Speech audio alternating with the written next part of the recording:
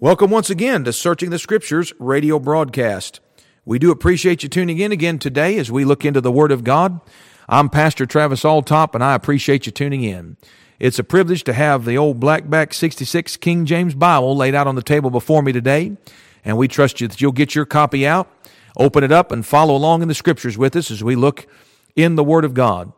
This week we're going to be in Matthew chapter 8. Matthew chapter 8. And we want to look at a couple of men who claim to want to follow the Lord Jesus Christ. And we're going to look at how Jesus dealt with both of these men. The Lord Jesus, being a sinless, perfect man, always had the wisest and best approach to dealing with people. And he always said and gave the right answer at the right time. And he always had a good word that was spoken in due season. And so we're going to look at that this week, Matthew chapter 8. While you're turning to Matthew chapter 8, as always, we want to take this opportunity to encourage you to be in the book every day of the week. That Bible still says, seek ye out the book of the Lord and read. We need a revival of Bible readers in the churches these days. Too many people are going off what they've heard or what their grandma thought and what grandma believed, or people going off their feelings. Can I remind you that we're all susceptible to deceive ourselves? That Bible still says over there in Proverbs chapter 14, verse 12, that there is a way that seemeth right unto a man, but the end thereof are the ways of death. And you know something, that's why the Scripture instructs us, Proverbs chapter 3, verse 5 and 6, to trust in the Lord with all thine heart, and lean not unto thine own understanding. In all thy ways acknowledge him, and he shall direct thy paths. So do not lean unto your own understanding, because there is a way that seems right to you, but it is the ways of death. And so you know what you need to do? You need to quit listening to people who cause you to err from the words of truth. You need to quit listening to yourself. And you need to go to the Word of God to get instruction. The only way you're going to know what the Word of God says is if you spend time in it. The only way you're going to be able to walk by faith, which is how we as Christians are said and called to walk. We walk by faith, not by sight. The only way you're going to be able to do that is if you know what the Bible says. Faith cometh by hearing, and hearing by the Word of God. And so on this program, we encourage you to get back to the book, which is the source of all truth. The final authority is the Word of God. All right, let's go to Matthew chapter 8. Let's look at these two men who want to follow the Lord Jesus Christ. Matthew chapter 8, let's begin reading together in verse 19. Matthew chapter 8, verse 19, the Bible says, And a certain scribe came and said unto him, Master, I will follow thee whithersoever thou goest. Well, that sounds good. This man's got the right attitude, it seems like. If all I knew about this man is what he just said here in verse 19, I'd say, hey, that'd be a good guy to have in church. But notice Jesus' answer to this man in verse 20. Jesus saith unto him, The foxes have holes, and the birds of the air have nests, but the Son of Man hath not where to lay his head. And another of his disciples said unto him, Lord, suffer me first to go and bury my father. But Jesus said unto him, Follow me, and let the dead bury their dead. And so two men who showed an interest in following the Lord Jesus Christ are both met with two different kinds of answers. And let's take time today to kind of break down these answers and see if we can figure out from our text and from the Word of God why the Lord Jesus answered these men in two entirely different styles. The first man in verse 19, a certain scribe, is one who is familiar with the Bible. A scribe was one who was in charge of keeping the Scriptures copied out. He was very familiar with the Scriptures in that day. And obviously this man had been following Jesus Christ, but because he calls him Master, he'd obviously heard him preach and teach. And he says, Master, I will follow thee whithersoever thou goest. And Jesus' answer in verse 20, as we have seen, is unique. Because basically, he doesn't say, no, you're not allowed to follow me.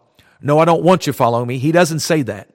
But rather, he seems to kind of throw a little cool water on this man's fervent zeal. What would appear like a fervency in this man is kind of a little water thrown on it.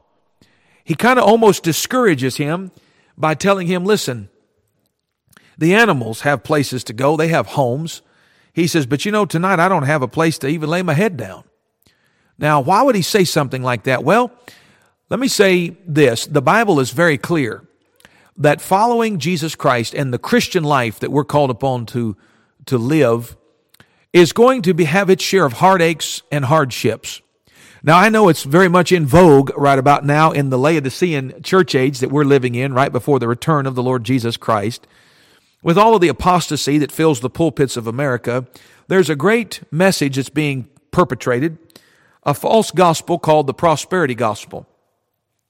And there's different shades and degrees of this false gospel, but a lot of times I've noticed that the gospel has been watered down to be nothing more, it's presented in many churches as nothing more than a life enhancement deal. You know, come to Jesus, try Him out a little while, and He'll make you happy. He'll take away your problems and give you a job, and, you know, you won't have any more headaches and heartaches in this life, and you can, live high on the hog, and everything's going to be lovely, because after all, you're a child of the King. Now, there's different versions of how that's preached, but that's basically the gist of it. Well, I'm here to tell you this, that when you get born again by receiving Jesus Christ, you got to lay the foundation before you can start building. But if you have Jesus Christ and you know Him as your Lord and Savior, I'm going to tell you that if you surrender your life and begin to follow Him like you should, you're going to find out that there's going to be some heartaches and some afflictions in this life. Well, Jesus Christ even tells them before He left this earth over there in John chapter 15, verses 18 through 20, He said, look, they've hated me, they'll hate you. He said, the servant is not greater than his Lord. And you get over in the Pauline epistles and we find a promise in 2 Timothy chapter 3, verse 12 that says, yea, and all that will live godly in Christ Jesus shall suffer persecution. Listen to me, that promise, that's a promise. That's just as strong a promise as John 3:16. The John 3:16 is a promise of everlasting life to whosoever believeth in Him. But over in 2 Timothy chapter 3, verse 12, and how few times this passage is ever preached upon, but it's just what I quoted. Everyone who lives for God. Do you live godly in Christ Jesus? You're saved. You're wanting to follow Him, wanting to do right. Well, the Bible says you will suffer persecution. This idea that you're going to live the Christian life and never have any troubles, never have any heartaches. And, if you responded to the gospel pitch that says, come down here and come to Jesus because God has a, quote, wonderful plan for your life, that's not really New Testament evangelism. That's not really a New Testament gospel. No, the gospel is how that Christ died and suffered for your sins. And He died in due season. He died for the ungodly, the Bible says. He was buried and He rose again, and He'll justify every man that comes to Him and receives Him as His Savior from sin. But I'll tell you something, after you get saved, you may have to suffer some things. While the Apostle Paul, the day he was born again, the day he got saved in Acts chapter 9, Jesus said, you go down and see that boy down there, I can't think of his name right now, in Acts chapter 9, Ananias. He said, you go see Ananias, and he shall tell thee what great things thou shalt suffer for my name's sake. So I guess following Jesus Christ could bring some suffering in this life. And sure enough, we read as Paul followed the Lord Jesus. Remember what we're looking at. Matthew 8:19, that old scribe said, Lord, Master, he said, I'll follow thee whithersoever thou goest. That's quite a thing to say. And Jesus Christ just reminded him, I don't have a place to lay my head down tonight, which teaches us that a follower of Jesus Christ may go through hardships and will go through some problems and trials. And if you really do live for Him, you will suffer persecution. Paul, the apostle, one of the greatest Christians that ever lived. In 2 Corinthians chapter 11, it says over here, he begins to describe what he went through. Listen, he talks about being shipwrecked. He talks about being beaten. He talks about being whipped. He talks about being robbed. He talks about being beaten with rods, being stoned one time, being lost out in the deep, out in journeyings often, among robbers and among false brethren and among his own countrymen and heathen. Listen, he had perils in his life, in weariness and painfulness. Listen, Paul suffered for the cause of Jesus Christ. And if you follow Him, there will be some sort of persecution or suffering that you'll face. It's a promise. And Jesus Christ was just calling attention to this man's maybe premature zeal, we could call it. He said, well, you really want to follow me whithersoever I go? Are you willing to lay down tonight without having a place to lay your head down? You see, Jesus Christ may call you into a life of sacrifice and suffering, and we all do to some degree if we're truly following Him. And this modern day message of health, wealth, and prosperity is a false pitch, and it's what people want to hear, but it's not the whole truth all the truth and nothing but the truth. Do you understand that? And all Jesus Christ is doing is He's not telling the man, no, you can't do it. He's just trying to get him to examine and make sure that his heart is really in it. Because can I tell you something? That is the key. That, my friend, is the key to the Christian life. It was the key in you getting saved. You say, what's the key, preacher? Your heart. Your heart has to be in it. You got saved when you believed with your heart. That Bible still says that if thou shalt confess with thy mouth the Lord Jesus, and shalt believe in thine heart that God hath raised him from the dead, thou shalt be saved. And listen, you got saved by believing with your heart, but listen, you're going to have a successful discipleship with Jesus Christ when you fall in love with Him in your heart and follow Him with your heart. We don't need lip service. We need heart service. This man in verse 19, the answer that he gets kind of tells me that maybe his heart wasn't really in what he was saying. His lip service outran his heart service. In fact, Jesus speaks of hypocrites who do that. He says, with their lips they honor me, but their heart is far from me. And oh, how we've all heard people stand up and brag about what they were going to do for Jesus Christ. How that they were all in, how they weren't ever going back, and this was the place for them. I always get tickled when people who've been backslidden for years show up to one or two church services and they hear some preaching and they get stirred a little bit, and that's good. We're glad for that. But then you have a time of testimonies, and they haven't been in church for 10 years, but they've been back 2 services, and they stand up and begin to declare what they're going to do for Jesus Christ and how they're all in and how you couldn't run them off with a dirty mop. And you know, I've come to watch those kind of folks who get premature in their words, and their lips begin to say all the right things, but their heart, they haven't examined their heart, and they haven't counted the cost. Usually within a month, they're gone. They're out. And the old saying, this is what I've often preached to our church, those that come in with a sizzle often go out with a fizzle. Come in with a sizzle, go out with a fizzle. That's usually the way it is. And listen, it's a long term. It's not a sprint to serve Jesus Christ and be His disciple and follow Him. It's not a sprint. It's a marathon. It's day by day, doing what you know to do today, praying today, reading your Bible today, handing out tracts today, witnessing for Jesus Christ today. And you know something? If you'll just put one foot in front of the other and just keep moving, trudging forward, walking one day at a time by faith, keeping the victory, maintaining the victory day by day, walking with Jesus Christ, a week turns into a month. A month turns into 6 months. 6 months turns into a year. 1 year turns into 5 years, and then 10. And you just keep walking by faith, walking with Him, learning of Him, and finding out how good of a God He is. But listen, it's not going to happen just because you come into 2 services and jump up and shout it out. And how many times have we all seen it in our churches, someone who apparently gets on fire and then fizzles out real quick. Just as the flare-up, their fade out is as quick as their flare up or quicker. And so Jesus Christ is not telling the man, no, you shouldn't do it. You shouldn't have said that. He's just encouraging him, hey, count the cost. Because if you're going to follow me, there's going to be some hardships along the road. There's going to be some opposition. There's going to be some persecution. The servant is not greater than his Lord. And Jesus said, if they've hated me, they'll hate you also. And so you got to count the cost, friend, if you're going to be a disciple of Jesus Christ. And you got to be sure your heart's sold out to it. But notice in verse 21, there's a second man involved here. Another of his disciples, the Bible says in verse 21, here's what he says to him. He says, Lord, suffer me first to go and bury my father. But Jesus said unto him, and boy, this answer has puzzled people for many years. Some people think it's just downright mean, maybe a little cold, maybe a little unfeeling. But Jesus looks at this man and says, follow me and let the dead bury their dead. Now you say, boy, that's a hard line the Lord takes. No, remember something about Jesus Christ. He knows the heart of this man. He knows the thoughts that we all think. And His answers were always just what the doctor ordered. And right here in verse 22, Jesus gives the answer to this man that he needed to hear. And you know what I believe? Because the way Jesus said, listen, He doesn't think it's wrong for you to honor your father and your mother. He doesn't think it's wrong for you to go to a funeral. We find Jesus Christ at a funeral in John chapter 11. He doesn't think it's wrong to weep. The Bible instructs us as Christians to weep with them that weep.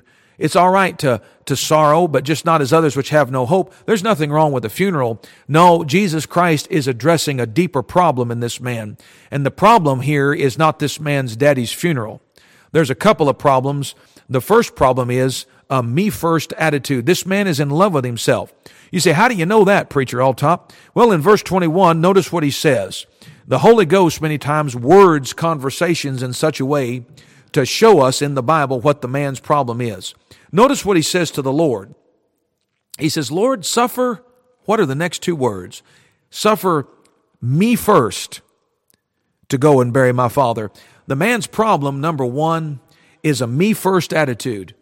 Do you know what keeps people dead in the water? Do you know what slows Christians down and hinders them and brings them down to a crawl and sometimes causes them to end up out of the work of God completely? Do you know what it is? You say it's drugs. No, that's not the problem. You say, well, it's bad church members that are mean and nasty to them. No, that's not the problem. It's bad preaching. Well, that doesn't help anything, but that's usually not the problem. You say, well, what is it? It's self. You cannot be enamored, caught up with yourself, and in love with yourself, and be a disciple of Jesus Christ. There's not room for both of you on that throne in your heart. Jesus Christ has got to be number one. He's got to be the first priority, the first thing in your life. If your own desires, if your own hopes, plans, and ambitions, all of what you want to do, if you are catering to you first, if you have a me-first attitude, then you are not a disciple of Jesus Christ, and you can't be until you get rid of self and allow Jesus Christ to lead you the way He's supposed to. Listen, it is supposed to work that way. That Bible says we're not our own, but we've been bought with a price. The price was the precious blood of the Lamb of God. And Christian friend, if you've come under the saving power of the blood of Jesus Christ and you've received Him as your Lord and Savior, let me tell you something. Take your hands off the wheel and let the Lord run the ship. Let Him run the show. Let Him lead you and guide you. Do you know why you need that? Because you'll make a mess of your life.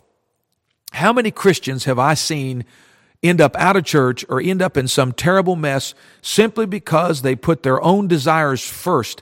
Just like this man in verse 21 who pretends to want to follow the Lord as soon as he takes care of this. Listen, his problem is it's a me first. He said, Lord, suffer me first. And if you have a me first attitude, you cannot be a disciple of Jesus Christ. The Lord says this on several occasions. The terms of being a disciple is dying to self. And you know something? When Jesus Christ died for you, that's your salvation. That's justification. Christ died for me. But you know what sanctification, victorious Christian living, and discipleship is? It's you dying with Him. You have to come to understand that, yes, you've been given eternal life when you believed upon Jesus Christ. But now that you're one of His, listen, He is supposed to lead and Lord and be the Lord of your life and lead you wherever He wants you to go. And in Luke chapter 14, He lays this down. He says over there, if any man come to me, He says, and hate not his own life, he cannot be my disciple. Whosoever doth not bear his cross and come after me cannot be my disciple. Did you get that? That means that you've got to lay self aside. You've got to make sure that you are dead to self. You know what Paul said? Galatians chapter 2, verse 20. He says, I am crucified with Christ. Do you know why he said it in the present tense? Because from day to day, he died daily with Jesus Christ. It was a reality to him. He knew he had eternal life. He knew in whom he had believed. But he says, I am crucified with Christ. When you're crucified, you can't do anything. You need to reckon yourself dead indeed unto sin, but alive unto God through Jesus Christ. He said, I am crucified with Christ. Nevertheless, I live. Listen, yet not I, but Christ. Not I, but Christ. You say, what are you saying? I'm saying that Jesus Christ wants to live His life through you, Christian friend, but He cannot and will not force His way out of your or through your life. He will not force that until you submit yourself to His lordship and allow Him to have the proper place of preeminence and authority in your life. And as long as you are on the throne, and as long as it's all about your comfort and your pleasure and your convenience, you'll never have the victorious Christian life. and you'll never know what it is to fellowship with Jesus Christ the way He designed it and set it up to be. This man said, Lord, suffer me first. Jesus said, no, follow me now. You let the dead bury the dead. Let somebody else take care of that. And I'll tell you something else we see, not only his problem of selfishness, but we see also something here that's hinted at in this question and answer session between this man in Matthew 8:21 and the Lord Jesus Christ in Matthew 8:22. We see a procrastination because the Lord's answer is follow me. Right now, follow me. Don't put it off. Don't tell me you're going to do it after you've done this. Because, you know what? Let the dead bury their dead. He says, you need to follow me now. Now is the accepted time. And can I tell you something? Procrastination is a terrible thing. Listen, if you're listening to this program and you're not saved, some of you listening, you know you've never been saved. The worst thing you can do is procrastinate salvation. Many a man has said, preacher, one day I'm going to get saved. Many a man that talk like that died suddenly and lifted his eyes in hell because he put off receiving Jesus Christ and he procrastinated that all-important eternal decision to trust Christ and woke up in hell.